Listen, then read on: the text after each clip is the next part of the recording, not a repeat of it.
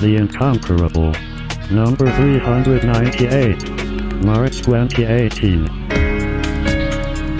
Welcome back, everybody, to The Incomparable. This is an edition of our book club. Ursula K. Le Guin, the beloved science fiction and fantasy author, passed away recently, and it got us talking about her and her work, and we decided to do, rather than a giant overview, because a lot of us haven't read a lot of her books, we decided to pick 2 books and have a bunch of people read them, and now we're going to talk about them. The books are The Left Hand of Darkness from 1969 and A Wizard of Earthsea from 1968. Oh, look at that.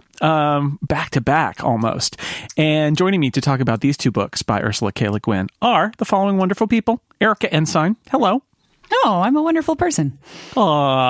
Anthony Johnston. Hello. Hello, Jason. How are you? It's very nice to hear your voice on The Incomparable. That's how I'm doing. Glenn Fleischman is here. Hello. I feel pretty wonderful. Thank you. Oh, there's the wonderful people. Also, Scott McNulty is here. I was going to say, let's be honest, I'm not that wonderful, but I'm glad, Jason, you beat me to it. Scott McNulty remains a guest on our podcast. He remains one of the guests that is available. I like to do book clubs with Scott because Scott has read lots of books. So I wanted to start by asking about each of you about your history with these 2 books, if you had any, and with Le Guin in general. And I thought I'd start with Erica. I actually started reading Le Guin when I was in 7th grade because A Wizard of Earthsea was assigned as assigned reading. It was the book we had to read for English class.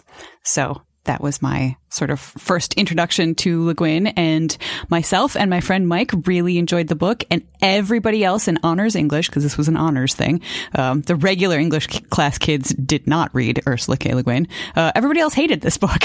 So, no. Yeah. But yeah, it's maybe not the easiest book to read for kids of that age, even the smart ones, apparently. But Mike and I had been reading fantasy and wizard stuff for a long time. And I think maybe the farm kids that I grew up with did not get introduced to fantasy before this. So they struggled with that particular part of it. I don't know. But my parents were also fans of Ursula K. Le Guin and had lots of her books in the basement. So after I finished reading this, I had a whole bunch of other things that I could go and read. And I actually had read the entire Hainish cycle of books of which this is, of which The Left Hand of Darkness is a part. And I reread all of them for this podcast, up to and including The Left Hand of Darkness. I haven't gone on beyond that yet, but I will. Wow. So that is a serious commitment. So thank you. I'm a nerd. Okay. Well, again, this is The Incomparable. Anthony, what is your, what about you? Well, it certainly wasn't assigned, but I found the whole original Earthsea trilogy in my local library, which was only a small, regional library. So it's kind of remarkable that they had these books at all, let alone all 3 of them in hardback. If you've seen the editions with the wonderful, almost woodcut style illustrations on the cover, it was those editions. And I was 11 years old when I first read Earthsea. I don't know what the equivalent grade is in America, but, only 11. And, it blew me away. I didn't realize at the time how iconoclastic it was, of course, but I was familiar with fantasy as a genre. I had just started to get interested in things like game books, but not yet in role-playing games. So I had a little bit of a grounding, but mainly it just really gripped me. Right from the start, really, the whole story got me. And then I read the rest of the trilogy and was absolutely entranced. There's actually the second book in the trilogy, The Tombs of Atuan, that really grabbed me. That was the one that kind of sealed the deal, as it were. But I did thoroughly enjoy Earthsea itself as well. I hated that book the first time I read it. Really? I think just because it's very different from the first book. It is. That's true. Yeah. Different main character. So, Yeah, I guess. But the thing in the first book that got me was how scary it is in places. And I mean, sort of existentially scary. And that I had never come across in any kind of fantasy fiction before. And that was part of what really grabbed me. So I was, from a very early age, that was it. I was a fan for life. Glenn, what about you? Gosh, I don't know exactly when I first started reading her, but I had a very committed librarian in junior high who really liked fantasy and science fiction and got us all interested in it. And she came back from a book fair once and brought me a signed copy of Janissaries by who's the crank who wrote for Byte magazine? I can't remember his name now. Jerry Purnell? Yeah, the first in that long series. It was very military. And I was like, oh my God, she brought me a book from an author. But she was very encouraging of reading that stuff because she was trying to get us all to read a lot, and also had a good sense of the breadth of it. So I think in junior high, like, so I was, 11, 12 or something, I was reading, I know I read the Earthsea books early. I don't remember when I read Left Hand of Darkness, but I was always interested. I mean, I was born in 68, so around 1980, we're still reading a lot of these fantastic. It was already old hat to some people, but we're reading the 1960s and 1970s stuff, and it's blowing our mind. Everyone's like, yeah, that's already in the past, kid. Like we're into this, that was old new wave. Now we're into this new stuff. But so you're reading all the guy authors who are all robust and trying to shift genres, and Damon Knight and all those folks. But then we were exposed to all the female authors who had really shaped the genre and changed it, and I don't think were as well acknowledged until later. And that's, of course, Ursula Le Guin and Olivia Butler and James Tiptree Jr., who's Alice Sheldon is the real name. Was reading all that stuff and finding it really incredible and mind-bending and influenced what I wanted from science fiction. So kind of right on that cusp, and fantasy as well, but right on that cusp of where we're going to, I kind of think there was a change in the 80s again about what science fiction was, maybe because of Star Wars and space opera kind of stuff that emerged in popular culture. So I feel like I was on the tail end of the 60s and 70s reading and really absorbed that as the DNA of what I wanted. I wanted to be challenged. I wanted, gender, identity, culture, hegemony, all these things. I wanted to hear more about that in what I read. Talking about how it felt like old hat, that really, when I was reading it, like I say, they had even these old style covers, and that did make me sort of think of them as old books. And they were. I mean, they were they'd been published 15 years, or Earthsea had at least, before I started reading that trilogy, which, when you're 11 years old is ancient because that's before you were born. But I realized that the equivalent now would be something that was published in 2003. Oh my God. Oh, the heady days of 2003 with challenging ideas. Well, and let's not forget, that's 2 years after 9/11.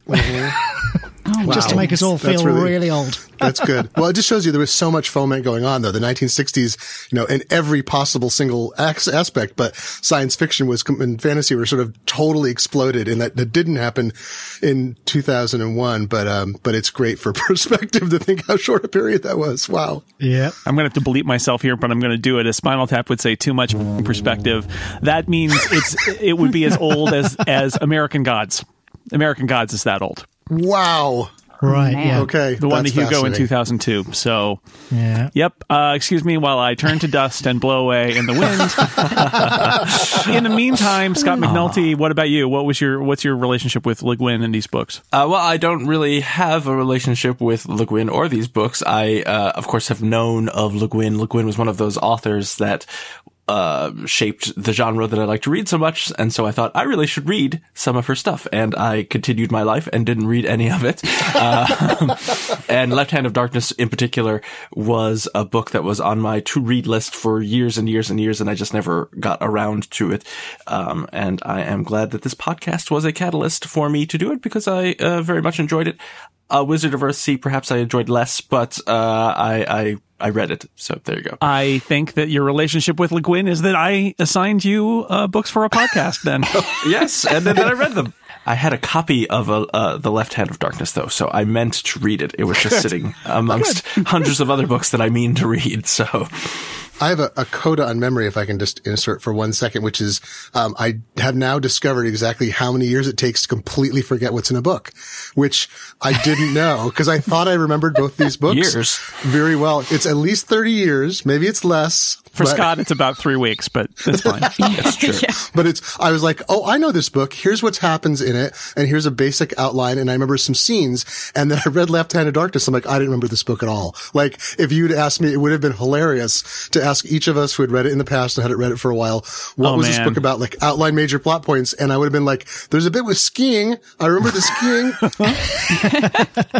How could you forget the bit with skiing? It goes on so long.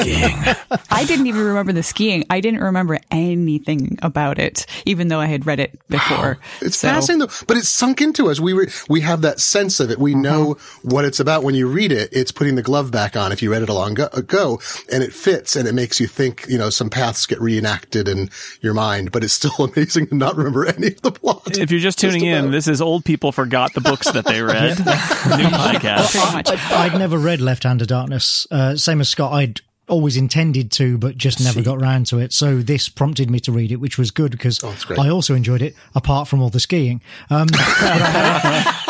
had a similar thing memory-wise with Earthsea, which I have reread several times, but it has been maybe 15 years since I last read it. And I had the same thing where I remembered almost nothing. The one thing, if you'd asked me to what's it about, I could have told you the general gist, but the only scene that I remembered with any clarity was where he crosses over to the land of the dead. Yeah. And is fighting his way back and sees the shadow waiting for him on the other side of a wall. For some reason, that scene of all the scenes in the book is the one that really, really stuck in my mind. Yeah. Interesting. I had a very similar experience. So my relationship with Le Guin is a little bit more than Scott's, but not a lot, which is I read The Left Hand of Darkness in high school. It was on a list of books that were kind of approved as you need to read from the list, but you can pick and then do a book report and whatever else we had to do in high school. And so I picked all the science fiction and fantasy because it's me. And I read Left Hand of Darkness. I never read Wizard of Earthsea until this podcast. And my memory, to tie it all back together, of what happened in Left Hand of Darkness, it's funny. I could tell you the gist of it, I think, before I read it. And I remember some things. I have some visual memory of it, like literally scenes I pictured, and I can remember those pictures. And a lot of it having to do, yes, with cold, not necessarily skiing, but with the surviving in the brutally cold conditions, and a couple of people trying to do a trek across a cold wasteland and suffering and having and barely making it. However, I also remember things that did not happen in the book. So that was a surprise. I'm interested in that. Yeah, that was a surprise. It was funny, but I was happy to read it again and see that even though I had misremembered some of it and forgotten a lot of it, having read Ann Leckie's book Ancillary Justice not too long ago, like 5 years ago or whatever, and being struck by how much it reminded me of Left Hand of Darkness. In rereading Left Hand of Darkness, I was like, oh yeah, okay, yeah, I can see why I was struck by that. Like I didn't read the book and be like, whoa, whatever I was comparing it to is not the actual book. It's like, no, I feel like I got the spirit of the book, but the details, however long it's been, 30 years or whatever, none. This makes me feel so much better about this whole topic but it is interesting. It's like plunking out a melody on a piano, and you're like, I thought I remember the tune, and I kind of have an echo of it. So when you sit down with the sheet music in front of you and you start to play, you're like, of course I know this song. How did I ever forget it? But you don't remember it until you're playing it. And I think that's kind of the beauty of a book that settled in deeply, in you years ago. But now I doubt everything I remember of every book I've read. So there we go. I've achieved Scott McNulty. I want to go to these schools that you all attended where these books are assigned. What the hell? Books like this were never assigned texts in my schools. Good Lord. We're not very competitive internationally, though, Anthony. That's the problem. Yeah, I had the, it was the pick from a list, so at least it's going to be, acceptable. But then, yeah, I abused the list because it was literally like, yep, I'll take that one and that one. And oh, no. It's all the science I went fiction. to Catholic schools, so these were not assigned. No. C.S. Lewis is the closest of this that was assigned. But you take what you can get. I actually just remembered also, I had the pleasure of meeting Ursula K. Le Guin at one point. Yep. She did a reading at a cafe, owned by some friends of the family. So my whole family went, and we all brought books to have her sign, and she did some readings, and she was just, I don't think I had ever met anybody before who had like that kind of energy. She just was this ball of energy. She's a very diminutive person and was just intense in a way that I hadn't really encountered before. And she did a reading of a short story that I don't remember the name of off the top of my head, but it had to do with a tree, and it was told from the perspective of the tree, as if this oak tree is just running really, really, really fast, and at one point accidentally runs into a car and feels really terrible about it, and how these pathetic little soft creatures inside of it died, and it was this tree's fault. And it completely changed the way that I viewed the world. I had never experienced, I was pretty young at the time, I had never really experienced reading or hearing anything read that played with point of view in that way before, and it completely changed the way that I sort of viewed art and the world. It was a formative moment. It was thanks to her. This edition of The Incomparable is brought to you by Just for Men. For an enviable beard and healthy feeling skin underneath, opt for beard care from Just for Men, the #1 beard experts. Soften up, smooth out, and beard on. They've got 25 years of men's facial hair expertise. They just know beards, and they've got a full line of fine products to prove it. Face and beard wash, beard conditioner, beard oil, and beard balm. Now, face and beard wash helps prevent beard itch, unclogs pores, calms and moisturizes in deep conditions. Beard oil is light, not greasy, smooths and softens without clogging your pores. Beard conditioner deep conditions while calming and moisturizing the skin underneath. And the beard balm offers superior hydration, fights itch and dry, flaky skin, and helps prevent ingrown hairs. I do not have a beard. It sounds complicated. It sounds like you need to take care of your beard, and these are the products that will let you do it. Kiss your average beard goodbye. Usher in your softest, smoothest, best beard and skin underneath. Go to jfmbestbeard.com and put your best beard forward. Use promo code BESTBEARD25 and you'll get 25% off your purchase. Thanks to Just for Men, jfmbestbeard.com. Let's talk about these books then. Maybe we should start with Wizard of Earthsea. I think it's chronologically there, and also I think, we could argue about that. It is called a young adult book, and it can be appreciated by young adults, although I think there's a lot more there. And this is the one I hadn't read at all. So I think one of the challenges that I've got with reading this is that in 1968, the available fantasy literature was a very different world than it is today, where in that there was not a lot of it. And now there is a lot of it. Yes. Yeah, I read the little bit that she wrote. I don't know when she wrote this, but it was appended to the end of the copy that I read on my Kindle. And she was talking about how when she was asked to write a children's book or a young adult's book, and she was not sure if she wanted to do that because she was like, I don't know about writing for kids. And then she realized, you know what? Children and young adults they're people. So I'm just going to write a story that is for people and use some of the themes that she sort of recognized from things like Tolkien, which were some of the few things that were around. But so she talked about it being very. She used a lot of the same thing, like, it's a boy. It centers on a boy. There's a lot of boys. There's wizards. There's that kind of stuff. But she very subtly sort of, turned things 90 degrees by making pretty much every single character in the story black, which you don't necessarily know, but she's, trying to subvert the tropes in a way that will still get her published and get some cash from it, but be able to alter things to a certain extent. So I think she balanced that pretty well, but it was definitely aimed at kids. Yes, and that's when I was reading it. It's one of these books that I have no relationship with. I didn't read it when I think probably is the best time for you to read it, which is perhaps a little younger than I am, probably a lot younger than I am. And as I was reading it, I appreciated how important of a book it was, and it is well written, don't get me wrong. But to Jason's point, I feel like there are just so many books now that do what it was trying to do better. But that doesn't mean that it's a bad book. It just kind of left me a little cold, just because I was like, well, I understand it's important. It's much like, I feel like I really like Asmonauts Foundation series.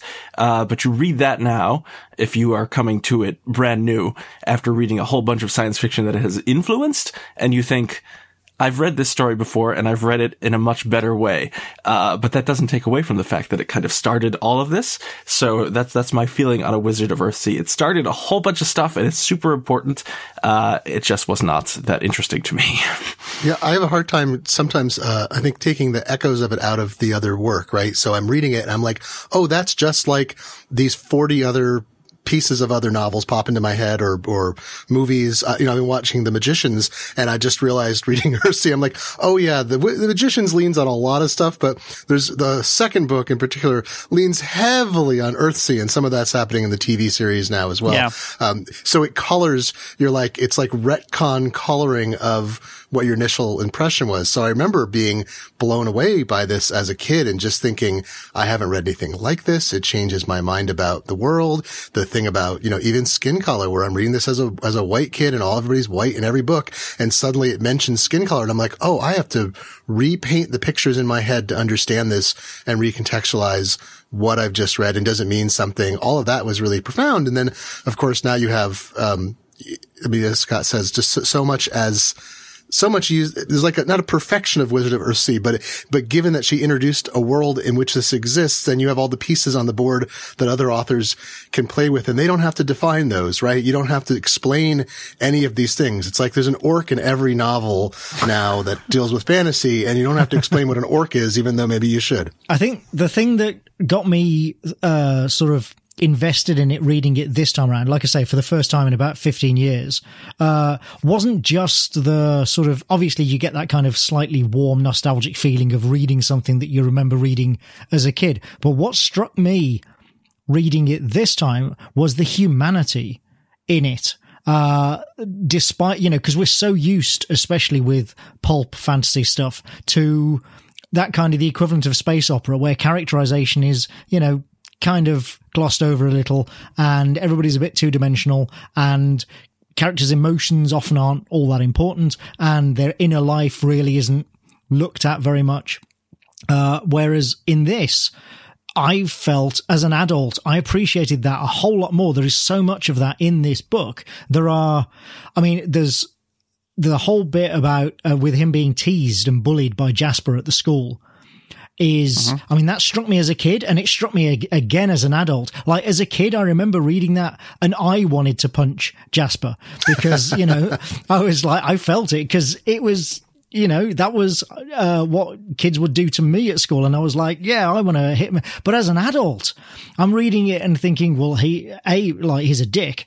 But I also want to shake Ged and go no, don't fall for it, you fool. Don't rise or sink to his depths. Don't let him get a rise out of you. And that really struck me as kind of, that's difficult to get across, especially to an adult, I think. But I think the sympathy for the kids, with that ability to look back and think, oh, what I was like when I was a teenager. I think that really succeeded. And then the other thing is the struggle within, the whole concept of him being tainted by the darkness because of his pride, having to come to terms with it.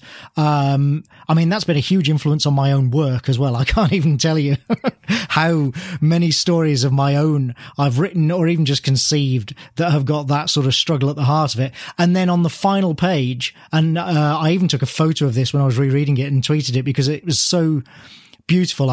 Just let me read this passage.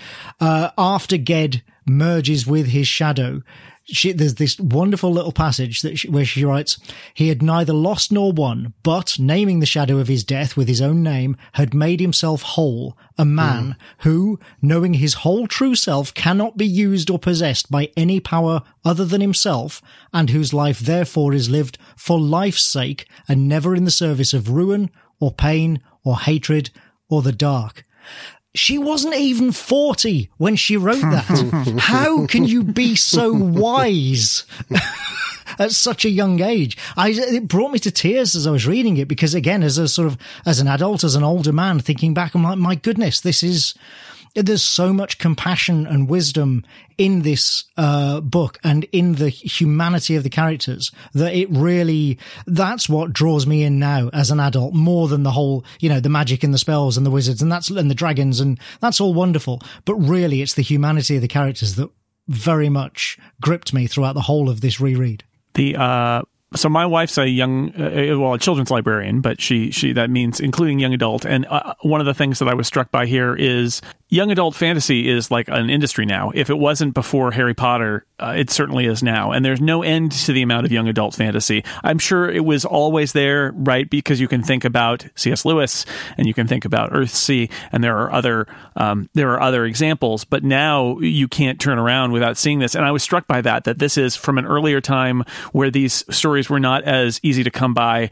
I'm sure there were wizarding schools in young adult novels before this, maybe, but I read that part and I was like, oh boy, this is much more. Yeah, I'm not so sure. It may not be. This may be. I haven't done the research, but it's entirely possible that this is the first sign of that. So that all struck me just again that this is a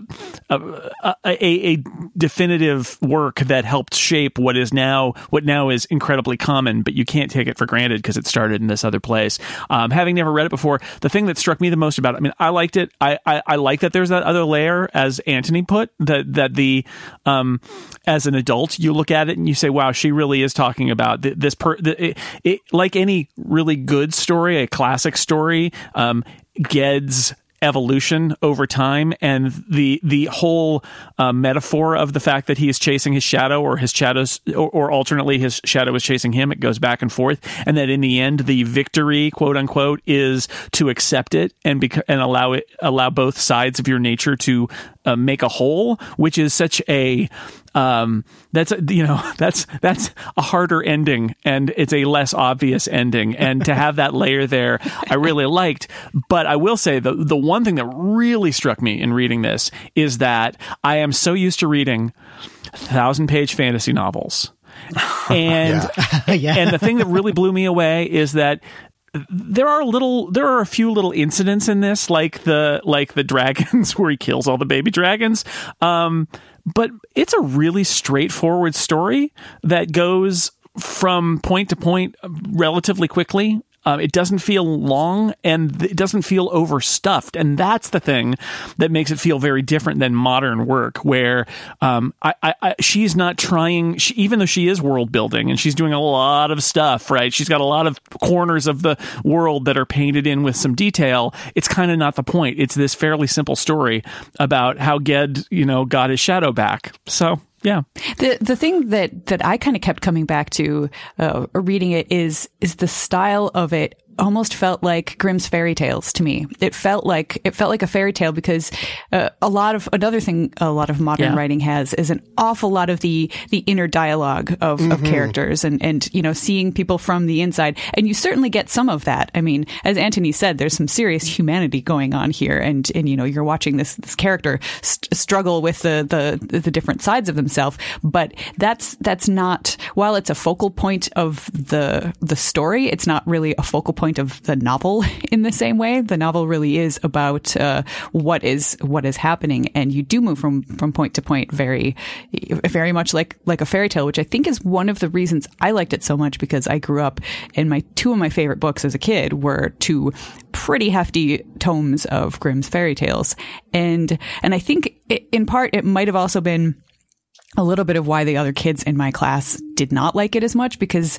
the other stuff that they had been reading was probably written closer to contemporary time. So it was a little bit more fleshed out in that way. And also Le Guin just has a very beautiful and somewhat spare way of writing. I mean, the language is utterly gorgeous, but it's not the easiest to just sort of like skim through and let it wash over you. You actually have to do a little bit of work to get the meaning out of her sentences. And I don't think that's a bad thing, but I think that it is a thing that it makes her writing, honestly, in everything that she's ever written that I've read, feel like it's more of a chore for my brain. I don't want to say chore, but more of an effort, which isn't necessarily a bad thing for my brain to do. Whereas there are an awful lot of books, an awful lot of fantasy books that I can just sort of like zip through really fast. And it's a completely different reading experience, and I think that both are good, but I think that the kids in my class only wanted the one and not the other. So they didn't come out loving this book. I think one point you make, is, or I'll make it maybe slightly differently, but it's the same point. I'm going to repeat what you say in a different way. It's very, narrative, right? There's not it's not, pages and pages and pages of dialogue. I didn't go back and count, but I think there's relatively little directly quoted dialogue. It's always kind of describing the scene. So it's a little bit removed, which makes it a kind of quieter because, and as Jason said, there's not that much, dramatic action, sailing out in the sea and the sea becomes stiller and stiller and then you can walk on it is not exactly the stuff of action.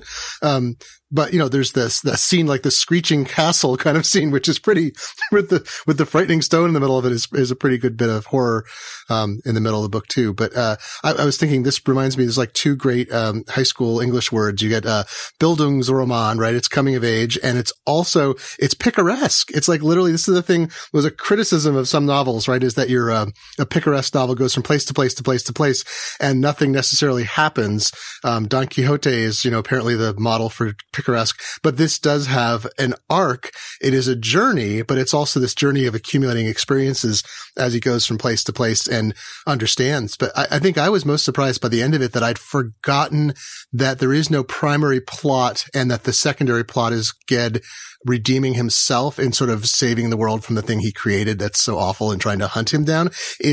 The primary plot is his journey in a way that I think most novels would say, like, well, he did this big act and then the secondary thing is he saved himself. So, the only thing he's really doing is he's trying to redeem a terrible, terrible tear he tore in the world.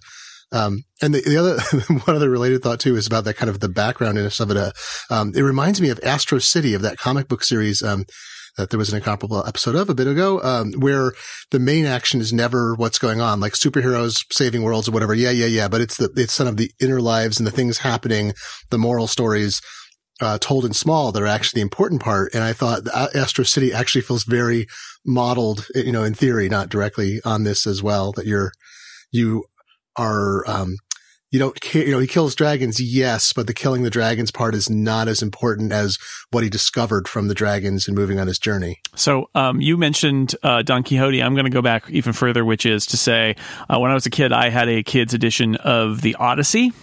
And of course, that is, if you're going to have your classic sailing around and having various adventures, let's just go all the way back there. And that was actually, I really was reminded of that here, where he's kind of going from place to place. Sailing again. And sailing from place to place. And in a big, with a bunch of different islands and things and different cultures and monsters and things like that. And it really reminded me of that. Now, it's different in that he's not trying to get home quite, but he's chasing this creature. But it really did remind me of that too, in the sense, and not just that, but the way it's told, as we've all said, like the way these stories are told, they are like little fables, little myth droplets that come in, like with the dragon island and the house or the castle and all of these things. And it felt, in reading it, it felt very much like she was plumbing our kind of like, mythology, like how myths are told and throwing that in there, which I know, Tolkien did that too, but it really felt like that, right down to the fact that, yes, it is a dude on a boat floating around, getting into trouble. I mean, there it is. Well, when you've created a world that is literally nothing but islands, you've got to do that, I think. It is picaresque, but you have to do that when you've created a world that consists of lots and lots of places to go. We're just going to go to this one place. We're not going to go anywhere. We're just That's right. There's islands. Don't go there. One of the things I love about the book that I remember loving as a kid was the fact that she covered, because I looked at the map.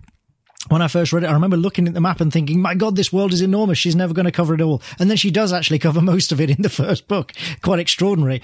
But also, as part of that, all the little throwaway lines, the kind of, I don't know, her equivalents of the whole, the Kessel Run in 12 parsecs thing, where she talks about, right in the intro, about the boy who becomes the Archmage and his quest for the ring in the tombs of Atuan, and combine that with the map and all these, and you look at wait a second, I want to know about this. I want to know about his quest for the ring. I want to know about this old one that's trapped in a stone in a castle. I want to know about what he did at the tombs of Atuan and how he became an Archmage, and all these like Jason said, it's not overstuffed, and that's partly, but it still feels like a whole world. Right. And I think that's partly achieved by all these little throwaway lines that hint at a much bigger story and a much bigger world that is just kind of waiting to be explored. Mm-hmm. And as a word nerd, I love that not just the magic system, but the essence of everything that she's created in this world itself is all based on the actual true naming of it. And I know she's not the first person to, deal with names as a magic system like that. That goes way, way, way back. No, but the fact the magic system isn't a system, that's one of the things I really like about it. There are no rules. Yep. It's just, it's based on the original words for these things, which actually there was a short story that preceded this where she first sort of dabbled in the Earthsea realm. And it was, I can't remember the name of it, something about naming things. And it's where she first sort of goes into the idea of that. And then, like you said, she builds it out into this amazing world with all of these different islands, and if you do read farther on in the series, you get to find out some of the things that she hints at and talks about, but it's all just sort of sprinkled in there in that very first book. I love her approach to magic and the fact that it is mysterious and confusing, and things change. You can do one thing one day and it'll do one thing, and you do the same thing the next day and it might do another.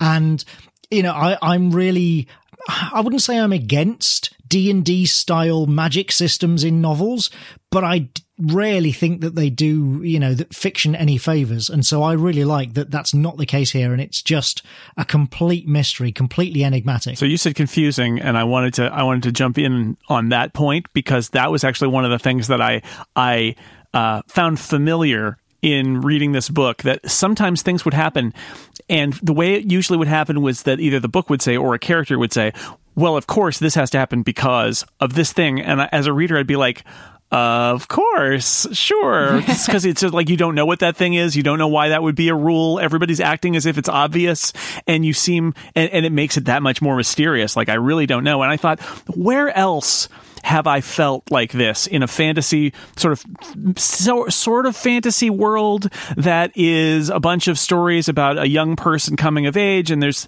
things in it that I don't understand, that everybody seems to act like they're obvious. And I thought to myself, man, this is like a Miyazaki movie. And then I went and found out that in fact they made the studio Ghibli actually made an Earthsea adaptation, which loosely combines. People don't like it, but loosely combined several. But I kind of want to see it now, because I laughed when I found that out, because I swear I didn't know that.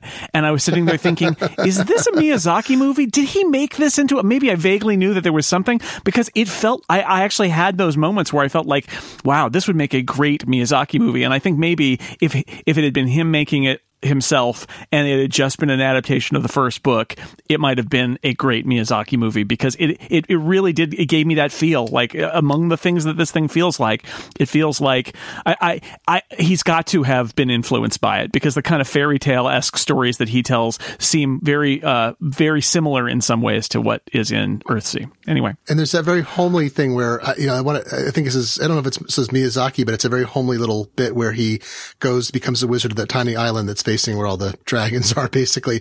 And he's humble, right? He knows that he's basically messed up his entire life. He's got a journey for the rest of his life. He doesn't know how it's going to resolve. But what does he do? He kind of learns how to sail, and he becomes friends with with the fisher and the family. And it's like a little life, and it's very sweet, and it's all real. It's this kind of friendship he's never had before, and kinship, and he's important to the community. And then the fisher's child, becomes ill, and then he goes to the land of the dead. I found that whole thing very moving. Anything to do with children, of child death. There's so much of it. We wind up getting, sorry. I'm referencing Magic Tavern. I apologize. But it's, I found that whole bit, because it was so small and so real compared to some of the bigger forces, even though he's going into the land of the dead, it still, metaphorically feels like what someone would do for someone else. Talking about influences, the other one who I don't think I've ever actually explicitly heard him say that Ursula Le Guin was an influence, but I have to think that she was a big influence on Neil Gaiman, because so much of his work reminds me of, so much of his fantasy work anyway, reminds me of the Earthsea books. And something Jason said there in particular reminded me of that again, which was this notion that there are rules and everybody in the world knows them, but we're not necessarily going to explain them to the reader. And Gaiman does that a lot. Yep. Coraline, yes. Ocean at the End of the Lane. I love that. Graveyard Book. So many of his novels do that. Even Sandman had elements of that in it where, yes, of course there are these rules and we all know them, but we're not going to explicate them for you. That's right. That's right. Everybody knows this. Okay. Great. I dig it. Like, don't lead me by the nose. I love not being led by the nose. And it's so hard, I'm sure, for authors to avoid that because you want your world to be, I mean, Anthony, you can speak to that directly, but you want your world to be explicable to readers. But at the same time, there's something so wonderful about implicitness and unfolding and having to do the work in my own head to create a headcanon that's compatible with the world I'm reading to understand it. Like mystery is okay. Yeah. And I think it makes it feel more real, more like itself, because it's taking itself seriously enough that it's not trying to explain too much. It's not like, me think the book doth protest too much. It's just doing its thing and being what it is. And it is subtle in the way it handles lots of those things. And it took me like a good halfway through the book before I sort of figured some of the stuff out again, even after having read it a bunch of times. And yeah, I can't remember because I've read it a bunch of times. I don't remember how many readings it took me before I realized that Ged wasn't white. And I had, before, it wasn't really right of me to say that everybody's black. Everybody is pretty much of color except for people from Oskill, basically. And, Vetch is black and everybody else has varying shades of color, which I think is a wonderful reflection of the world. But the first time that those things stuck out at me enough to actually notice it, I was just like, it was a real eye-opening experience, because this is a thing that I had read probably a half a dozen times before I got to the point of actually noticing that, because I was very much wrapped up in my own perspective and my own life. And I think that that was another really formative moment for me that was provided by Ursula K. Le Guin. So thanks, lady. Yeah, like I said, she's been a massive influence on me, so I need to, I have to sort of thank her for not specific details, but again, rereading Earthsea, almost every other page I was like, oh yeah, I do that. Hey, everybody, this is the time of year when we remind you how you can support this podcast directly by becoming a member of The Incomparable. You can sign up for a monthly or annual pledge, and you'll support us directly. Go to theincomparable.com/members and sign up. You'll be asked to pick the shows on the network you'd like to support.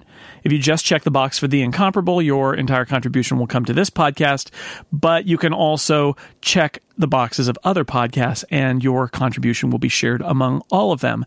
People who are members get lots of extras as a thank you for supporting us. There's exclusive bonus audio. The Bootleg podcast lets you hear episodes of The Incomparable right after we record them without having to wait for the edited version to arrive, sometimes many weeks later. There's also a members-only community. Since this is pledge season, many of the shows in the network are posting bonus content just for members. There's a whole season of Total Party Kill that's been posted for members. We're going to do a commentary track like we've done 2 of those in the last year just for members, where a bunch of people on this podcast watch a movie and talk about it while the movie's playing, and then you can play it back while you watch the movie, and it's like we're sitting there watching the movie with you and making jokes, because that's a thing we do. There are contribution levels at $5, $10, and $20 per month, as well as annual equivalents if you only want to be charged once. And if you're already a member, it's easy to increase your pledge as well. If you get to a higher level, there are some special physical goodies in return at those high levels. So if you'd like to support us, there are plenty of ways to do it, and we really appreciate your support. We don't ask you throughout the year. We only do it this time of year. Go to theincomparable.com/members to sign up, and thank you for listening. So we should move on to talk about the Left Hand of Darkness. We have to go out in space now. Well, I guess Earthsea is in space because it's probably a planet. Well, it's in the sea. It's in the sea. The sea may just go on forever. It's unclear. Yes, yeah, it's unclear. But now we are going to go to space for the Left Hand of Darkness, which did win the Hugo and Nebula Awards, and it is a much more science fictional story about a character named Genly. I don't even know. He's a human from Earth. And he has been sent to a planet called Gethin, which is populated by humanoid people. And in this universe, there are lots of different variants on human on different planets, which allows Le Guin to have some interesting explorations. And in this case, the people on Gethen are non-gendered most of the month, and then they have a period of Kemmer where they take one of two binary genders, and it's basically they're in heat more or less, and that is the time where they present as a specific gender, and that is the mating period and all of that. So that is the background. One of the interesting things here, and of course this is about an envoy who's trying to get this planet, which has different warring countries with their own political intrigue, to come together and join the Ecumen, which is like, your federation basically. Of all the different human worlds, and things don't go well for the. One of the things that I had forgotten is they have extra people on the ship that is orbiting the planet, so that if the first envoy dies, they wait like 10 years or whatever, and then send another one.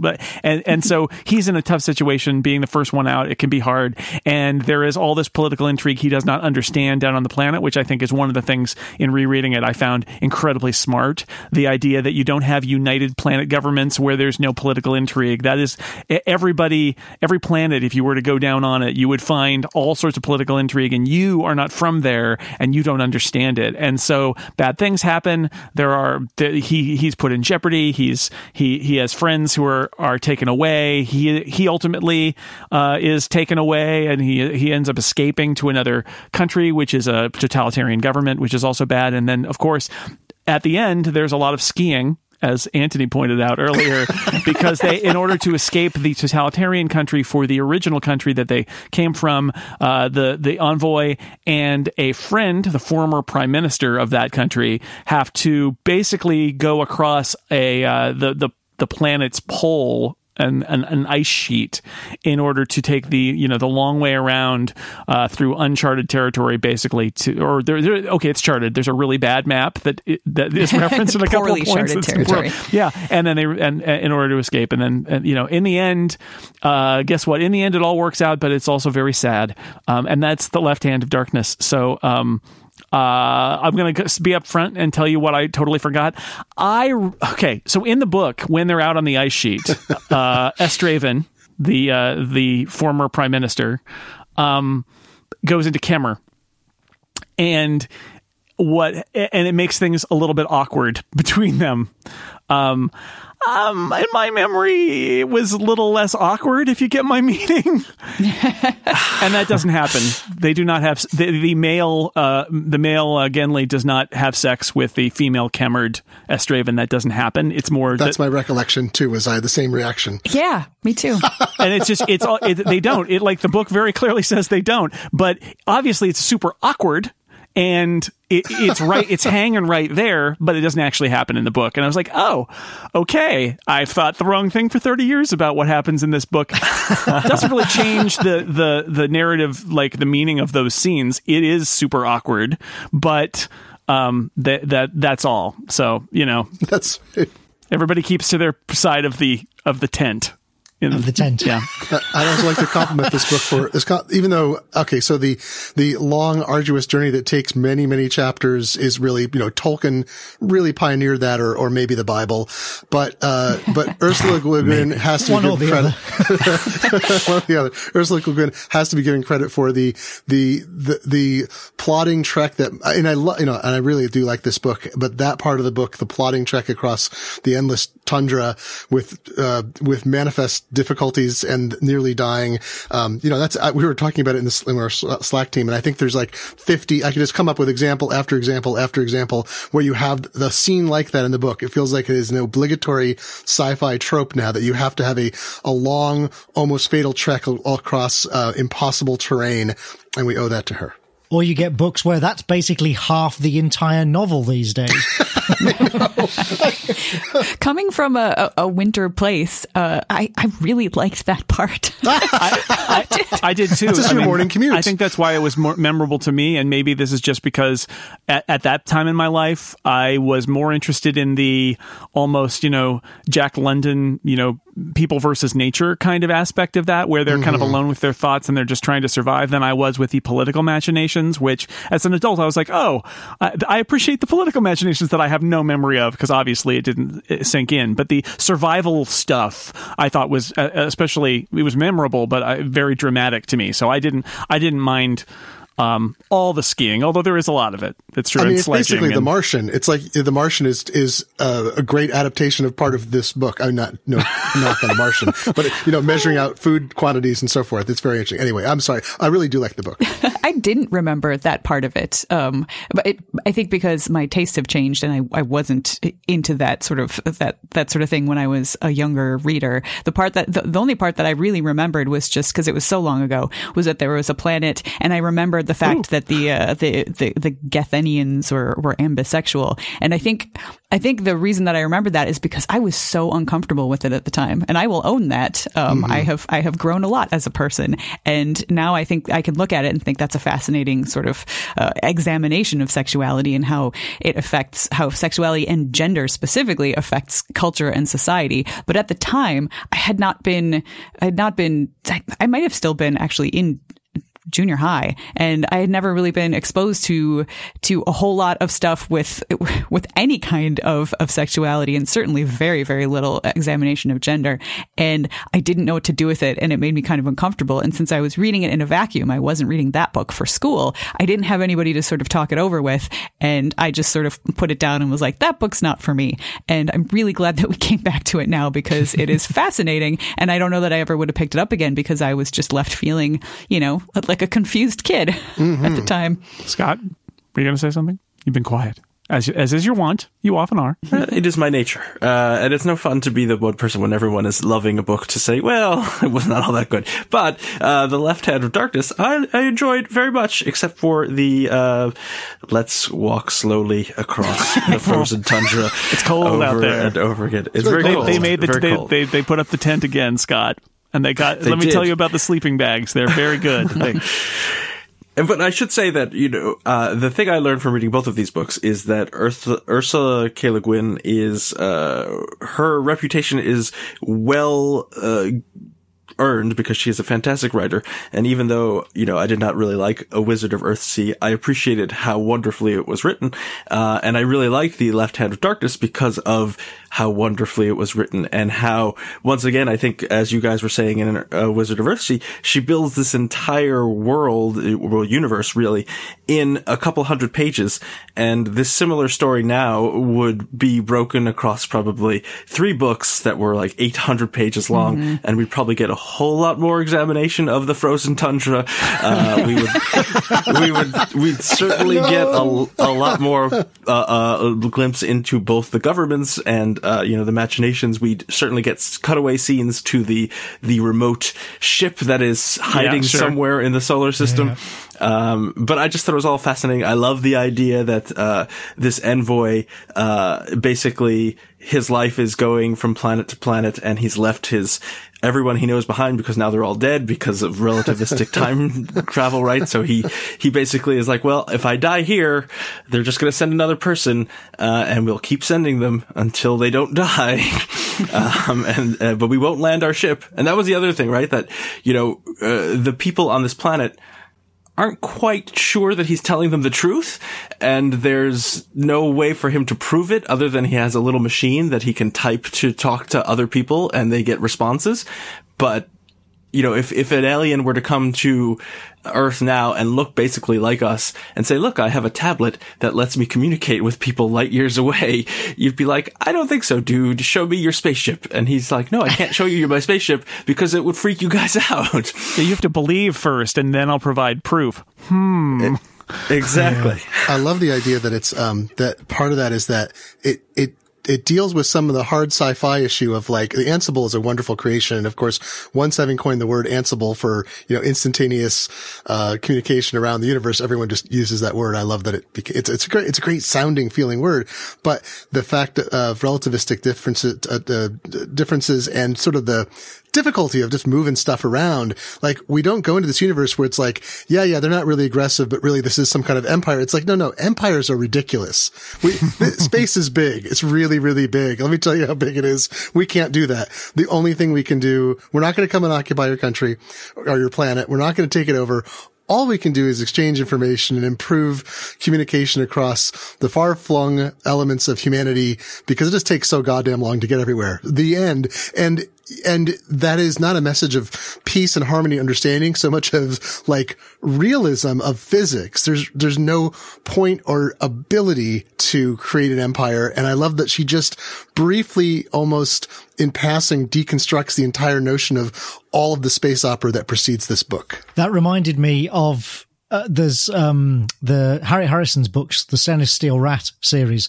One of the central notions of that is that there is no interstellar warfare because it's just crazy expensive. It's like, you can't do that. Nobody's got the resources to wage warfare on an interstellar basis. And that was written not long after this book. And I did wonder, as I was reading this, I wonder if Harrison read that and thought, that's she solved that problem for me. Well, to be fair, this book takes place many hundreds of years, several hundreds of years after the previous ones. And there was interstellar war and there was interstellar empire, but all of that has sort of collapsed in upon itself in this universe that she has created by the time this book rolls around. So she's also sort of dealt with the other side of it too. Oh no, I'm sorry, you're totally right, because but it's like, they're like, we already did that, right? We tried it. And it doesn't work. It's kind of, it's unsustainable and it was a previous age. And anyway, now we're all just exchanging. Now it's just the internet, but it's, interstellar. So I want to explain myself about why I keep bringing up ancillary justice here. I feel like ancillary justice opens with an homage to Left Hand of Darkness. The character we have first off, there are gender issues embedded in ancillary justice, because they always use female pronouns in that book, even though there are frequently people of different genders, but they're all just gendered female in the writing, which is an interesting thing. And there are clues, but it does make you kind of think of every character differently, because the language is not embedding a gender and placing it on people. But also it begins essentially with two characters, a kind of recognizable human male and a ship AI put in a body who has no real direct relationship with the body. And it's a very strange character and very interesting. And they are both kind of, due to political intrigue, forced to trek across a very cold planet to find safety and escape their danger. So I'm just going to, and it's very good, but it also is and this is what I remembered correctly. I'm like, oh yeah, Left Hand of Darkness is what's going on here. But I like, one of the things I like about Ann Leckie's books is that they're doing in a modern context something different but similar to what Le Guin is doing here, which, I think it's really fascinating to read Left Hand of Darkness in 2018 and think about what we think about gender today, because the conversation about gender today is very different than it was in 1969 when this book was published. Yeah, I feel like the book is really, I was actually shocked. I'm going to say it, shocked, by how conservative it is. And I mean, it was obviously at the time it was remarkable and difficult and hard to understand for people and shocking and all of these things, because it introduced all kinds of new concepts and challenged people about the nature of identity in a way that people were only beginning to be challenged about in very small places and, all that, right? But then I was shocked about how often she used conventional terms as negatives, clearly sometimes using them to invoke a feeling where she described something as feminine or critiqued something in a certain way. And I could tell she was using that as a rhetorical device to get me to question it, and other times using it reflexively and dismissing it. And I thought, wow, okay, I didn't expect that. I thought it was more forward than it is. I don't know. I mean, I think one of the things it does that is what I love about science fiction in general is ask a big question that cannot be answered by conventional fiction. And in this case, I mean, if there's one question that the Left Hand of Darkness is asking, and it's not, there are more of questions than that. It's, what if there were no men and women? Like that is the question. That is the big idea here, which is imagine a world where you don't have men and women. You just have people and gender doesn't exist. And yes, we have ways of reproduction and all of that. But even then, you're not just one or the other. It kind of varies, and either partner can have a baby, and then let's see what happens with that, and what would be the details, and how would the culture be different from ours, and what if we sent somebody from more or less our culture into it, and they would be viewed as what do they call him? Is a pervert, right? Yeah. And it's just like that is, to me, that is what a science fiction novel should do, is ask a huge question like that you have to imagine, because it's not something you could try out in the world. You have to imagine a totally different world, and then she goes through it, and it's amazing, even though our perception of it has undoubtedly changed in 50 years. The other thing that she does so well is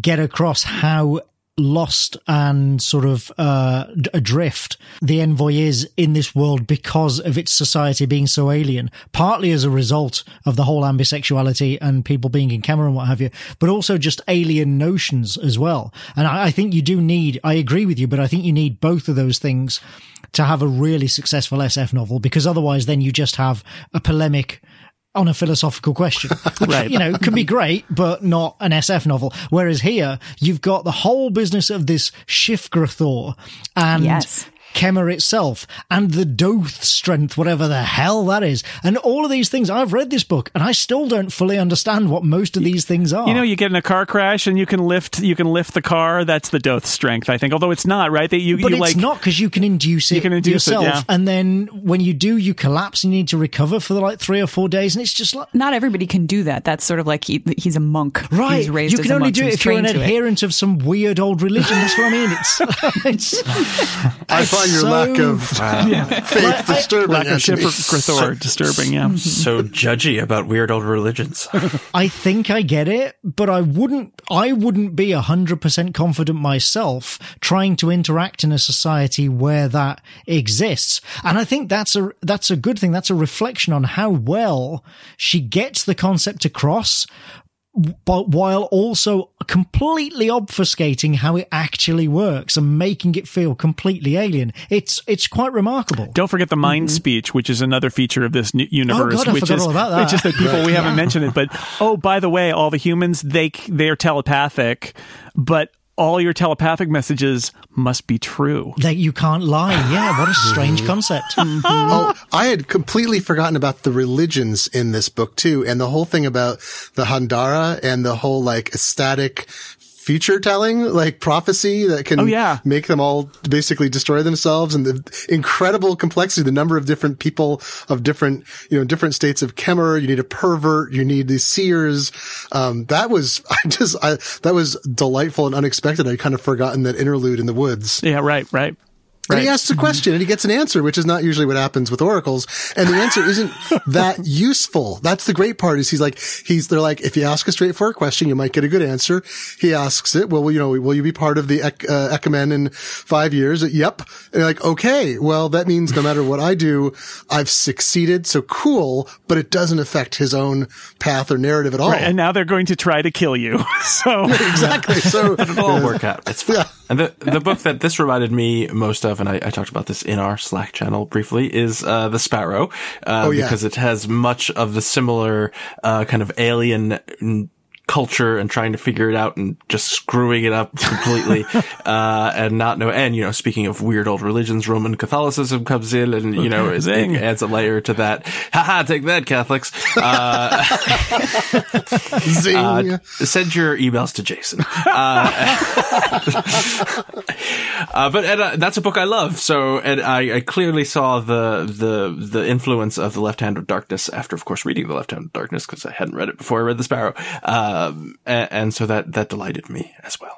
There was one other comparison that came to mind, funnily enough, with a book that was published the same year when Genli is in the communist country. Sorry, the other country that has the, and the not at all communist country. 1984 Republic. Yeah, that has the other system of politics. It's not called Oregon, it's called Orgarain. She's from Oregon. I know, I kept thinking of as Oregon, yeah. But when he goes there and he gets basically sent to Siberia, vanished and sent off to the camps, and then has the whole journey there and has to escape and come back across the ice.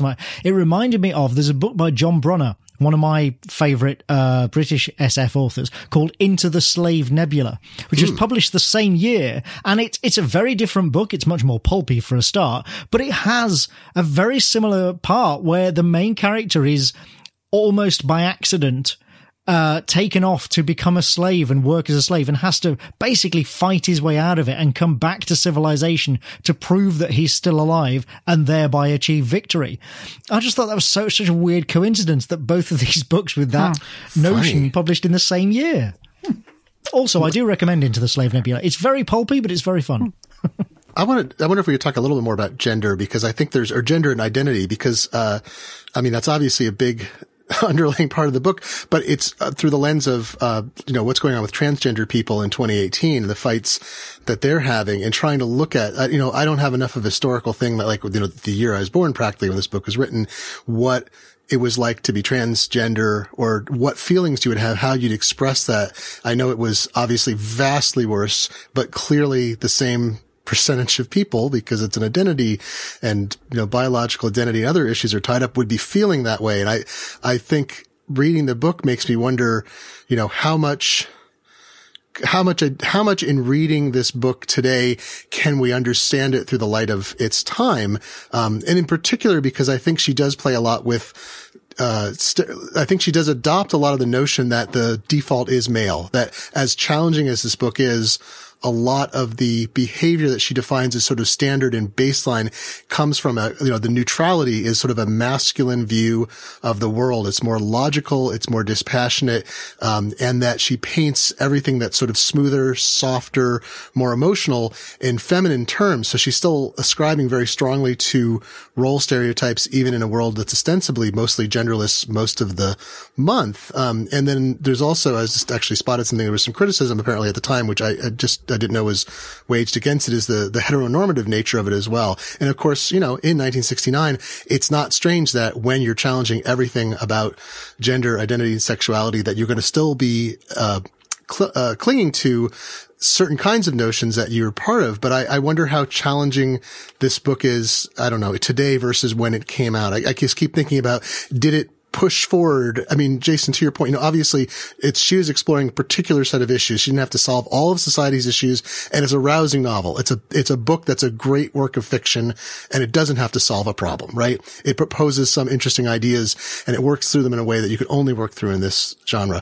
But I wonder how revolutionary it is at some level with this lens so far back. I think you only have to look at things like Ancillary Justice and the reaction to that, and Cameron Hurley's work as well, to see that it would still be, if somebody wrote this book now, even in 2018, it would still be considered, I think, quite revolutionary and quite sort of, iconoclastic again. Yeah, I mean, she might engage with it differently now, but I agree that I think that what it's trying to talk about is very specific and I think it does a pretty great job of it. But yeah, I can see it. I don't think it's engaging with the questions of, you talked about it being heteronormative. I'm not sure it's engaging with that at all. It's that's not what the book's about. Mm-hmm. The book is about gender roles, not about sexual orientation. Really, it's about gender roles more than that, and the role and gender as something that's what is it? Gender's performative and society's heteronormative. There's a rhyme in there somewhere. That's good. But I think that the first is what's going on there, and that she would probably say in the world that she invented, the Kemmer is intended for reproduction. What she doesn't do is say, oh, well, and then, some people when they're in Kemmer prefer the same gender, and so they never have babies, but they can adopt or whatever. Like, she doesn't go down that path, but I'm sure, in a modern version of this, she might do that. It's just kind of not what the book's about. And also in order to push back against, or at least identify gender roles and sort of determine what a society would be like when you don't have gender, you kind of have to have something to examine up against. So you're sort of stuck with the heteronormativity because that is what we are looking at a world that, that doesn't have that. If you totally get rid of heteronormativity, then you've kind of already done the work that she's doing with this book. Let's not forget there are two perspectives in this book too, which can be an issue when you're reading it, because several people got tripped up on that, because it goes a long time where the envoy is the narrator, and then all of a sudden Estraven is the narrator, and you're like, oh, this is the other person now. But what that book does do is let you, and by the way, I think the audiobook doesn't have a different narrator for the other character, which is probably a problem. The audiobook of this should probably have two readers because it has two voices. Or three, because you also have the myths and fairy tales that are sprinkled in between. That could be, somebody else could be our with a little plummy accent telling us myths and fairy tales. But that all is part of it too, right? Because then you've got the two different perspectives, because the perspectives of the people on this planet do not have this understanding of the human perspective of gender at all, but Genly does. Yeah, and also, just in passing too, it's interesting because when the sexuality is explored, there's all these interesting notions that are just kind of all thrown in. I don't mean in a bad way, but she barely has time to explore further things. Like, this is a promiscuous society with no guilt.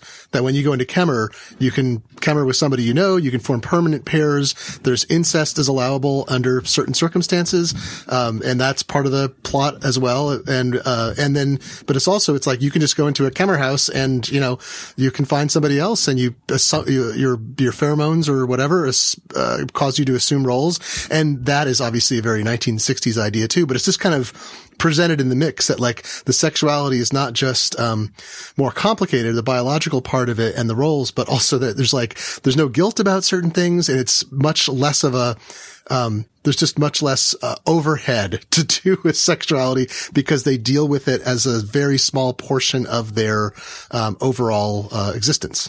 Yeah, and everybody gets Kemmer leave. Like, we don't even have maternity leave in every country. Man. Like, it's automatically assumed that you will get time off from work every month because everybody just needs it. Well, that's the old joke, isn't it? If men got pregnant, suddenly everybody would get maternity leave for like 3 years. That's I just want 2 days a month for my cramps, you guys. That's all I'm asking.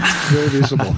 Very reasonable. I like the politics here too, because they're intertwined with the culture, as politics is. But I do like the fact that we see the two different countries, and they do have these different systems.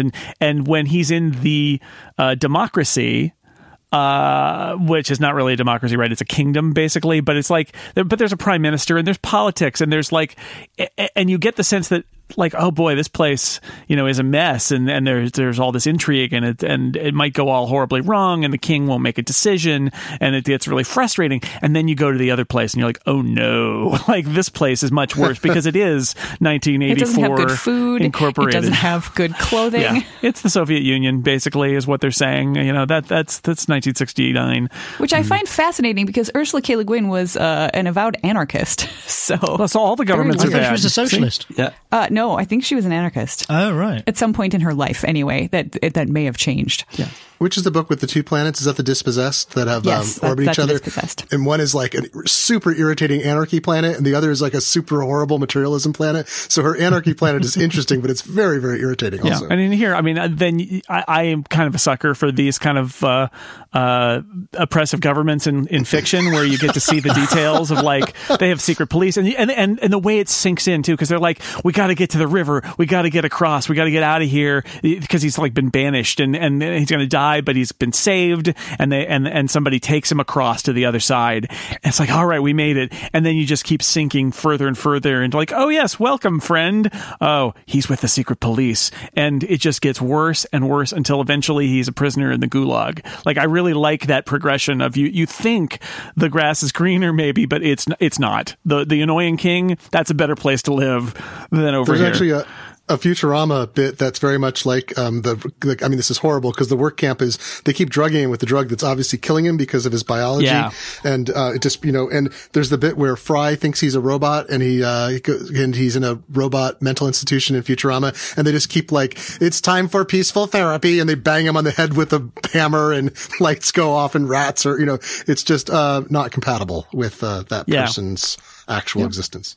There's an old quote that is often attributed to Churchill. I'm not sure if it was him who said it. I think that might be apocryphal, but it's a wonderful quote, which is that democracy is the absolute worst form of government apart from all the other ones. Wrapping up about Left Hand of Darkness, I feel like this, we talked about how Wizard of Earthsea, like, because of when it was written, it was very important at the time and is so influential in some ways and as part of this kind of wave that now this kind of book is written all the time and is everywhere. I look at Left Hand of Darkness and I think it feels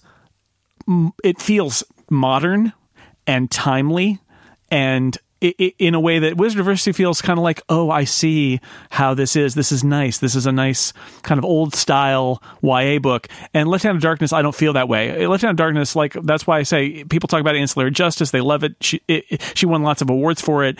And I look at Left Hand of Darkness and say it's still relevant today. Like, I don't know if you all agree or disagree, but to me, this one felt like still a pretty modern, pretty relevant book, which is good given that it's 49 years old. Scott, what do you think? Is it does it still hold together? Will you read more Ursula Le Guin? Well, that's a good question. I think I will eventually read more Ursula Le Guin. I do think that if both of these books came out this year, the only one people would talk about would be The Left Hand of Darkness, just because A Wizard of Earthsea, while important and of its time when it started this whole thing, but if you put it in its current genre now, that it did a lot to make happen, it would be overlooked. Maybe not because it's written so well, but it wouldn't be as important as it is, I think. But Left Hand of Darkness, I feel like I'm agreeing with you, Jason, it feels like it could have been written, last year, and it is very interesting. It probably would be longer if it were written last year, but because every book now has to be gigantic. But yeah, I think it's really good, and I'm glad that you made me read both of these books, Jason. So when you say eventually you'll read more, you mean when I assign you more, or probably? Yes, I have so many books. There's so many books to read, Jason. It's true. Everybody else, what do you feel like in revisiting Left Hand of Darkness? I mean, we know Erica has turned around on it, which is good because I'm not going to say that I love this book. I will say that I kind of liked it. Like, I don't think I'm going to read it again. It's probably my second least favorite of all of the Hainish novels still, with The Dispossessed, which is the one about the two annoying planets, probably my least favorite. Although I should revisit that one too, which I will. But yeah, both of those books are very focused on sort of like the political machinations and the politics and stuff, which is not my happy place. I prefer, spacey stuff about people on journeys, which this has that, but it's also got the other stuff too.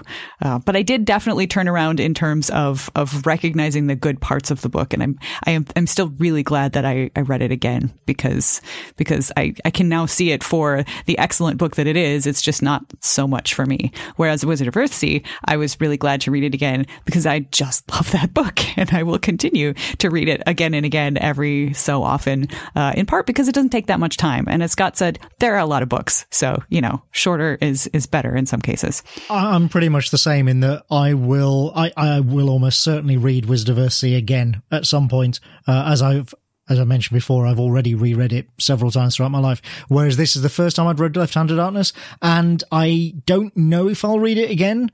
But I do agree with Jason that if they were, this is kind of, it feels like the more, not necessarily the more important book, but the more sort of, important book, I guess.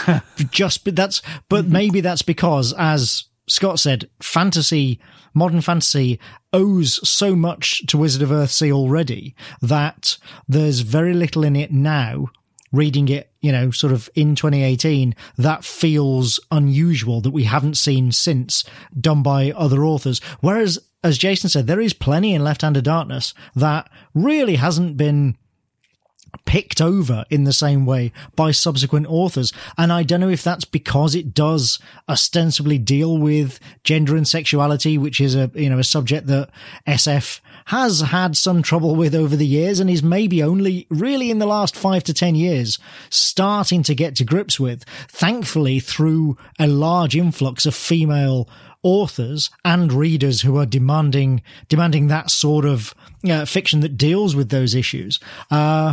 And so it feels like, we just haven't had as many people influenced by Left Hand of Darkness as Wizard of Earthsea. But I hope that that's going to, that is changing and it will continue to change, because I think in terms of the issues, in scare quotes, as it were, that it deals with, it's much more relevant and, as you said, modern. So, like I say, I don't know if I'll read it again, but I'm glad I did. And I actually kind of wish that I had read it earlier. I wish that I had read this when I was younger, because it clearly is a very, very important work. What about you, Glenn? Oh, I'm really glad I reread these because now I remember what they're about. That's for starters. Yeah. No, I think they held up really well. Left Hand of Darkness had a different tone than I remembered, because, like I say, I remembered some outlines of the plot, and I kind of remembered the whole arc better. I knew what the journey was, but it was much more subtle and interesting than I recalled, which is, I should remember because I remembered it being really good. So I'm glad I've refreshed my memory at least once in my life. And Wizard of Earthsea, I think, had my memory of the first book was colored by a lot of the more narrative stuff that happens in later ones, where there's much more of a plot to get through. And I even I walked away from, I did not walk away from Omelas. I walked away from Ursula Le Guin when she started to get more, I don't know, it felt like she'd become this earthy, crunchy, and I thought her stuff there was a book she wrote in 1985, was A Long Way Home, or Coming Home Again, or something like that. And a friend had me read it, and apparently I was incredibly contemptuously dismissive of it in a way that he could quote back to me, and I'd forgotten I'd said. He was terribly offended by how little I liked that book. So I didn't read her for a number of years, or sort of middle period stuff, and then read The Other Wind, which is kind of the conclusion to the Earthsea. It's like a little bit of a retcon, but it doesn't destroy the original books. It's not a retcon like a lot of authors kind of trying to build on an earlier reputation. It's a reinterpretation that I think makes the earlier books seem more meaningful. So I actually recommend The Other Wind if you go through all the early Earthsea stuff and want to come back to it. And I've always loved Lathe of Heaven, and I hadn't read the book. I'd read that more recently, so I got a copy of that and read that, and actually really love what she was doing in that. That's a very interesting bit of social commentary, and it's a nice quick read. And then there's also the super weird PBS movie from it, and a less weird, but slightly more by the numbers, miniseries adaptation too. So if, Lathe of Heaven is interesting to explore because you can then go and kind of see media interpretations of it that are different and valid as well. Yeah, that's one of my favorites of hers. Congratulations on the Omelas reference. Well done.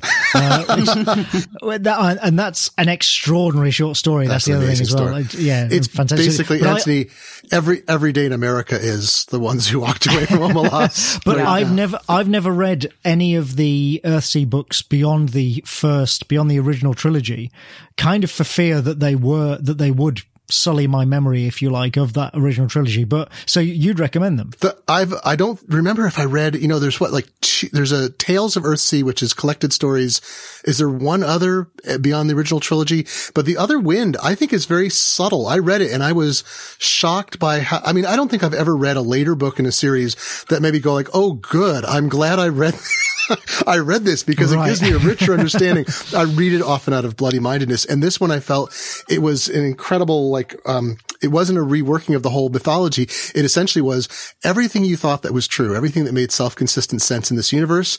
We're now going to look at again through fresh eyes, but we're not going to tell you you were wrong in how you read it, because that's how it was being told to you. That's how the world worked through that view in the original books. So it doesn't reject her earlier work. It's like, and it's not a radical reinterpretation. It's just actually pretty beautiful and not even difficult. It's just very interesting. So it's one of the few late sequels that I would ever recommend in any series. Yeah, I agree. Both Tehanu and The Other Wind. Tehanu. I haven't read that. I have not read that, so I need to go back and read that. Yeah, I think obviously. I remember Tehanu very clearly, and that it dealt very interestingly with gender, actually, because you didn't have, she went back and forth. The POV character in A Wizard of Earthsea is Ged, and then in The Tombs of Atuan, it's, for a good chunk of it, it's a girl, and then sort of goes back and forth, and it really interrogates gender roles in this society that she has created in Tehanu. So it's an excellent read.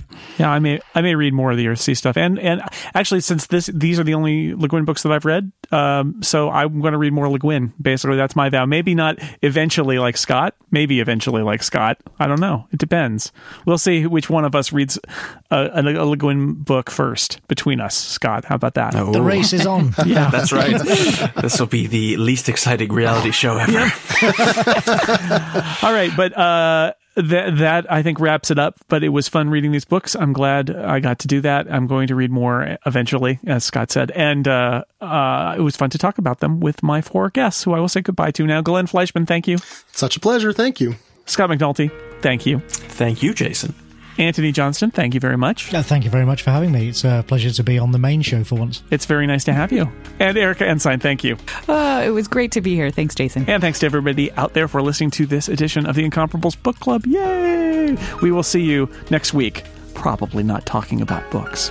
Boo!